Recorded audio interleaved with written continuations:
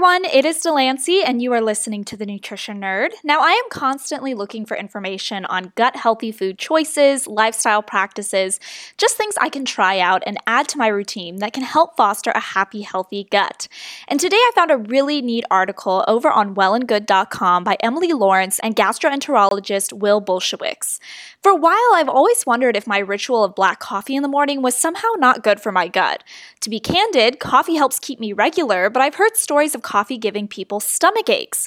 Well, according to Dr. Bulsiewicz, also known as Dr. B, coffee is in fact good for you. It's a great source of polyphenols, which can serve as prebiotics and feed the good bacteria throughout your gut microbiome.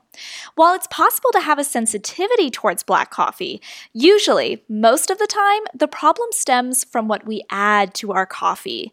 So rather than sugary syrups or whipped cream, Dr. B recommends adding a few spices to your morning cup of joe to really maximize coffee's gut-boosting benefits.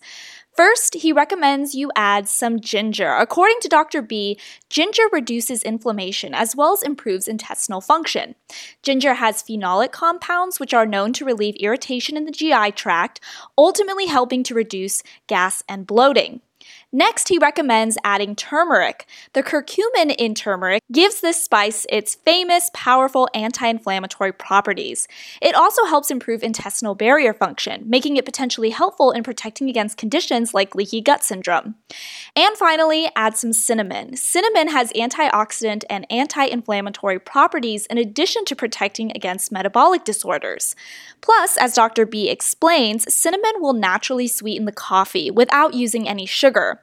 I'm definitely going to be trying this out myself. And can we just have an official Bulsiewicz craft beverage now added to the Starbucks menu? This has been The Nutrition Nerd. Hopefully you learned something new today, and I will catch you in the next one.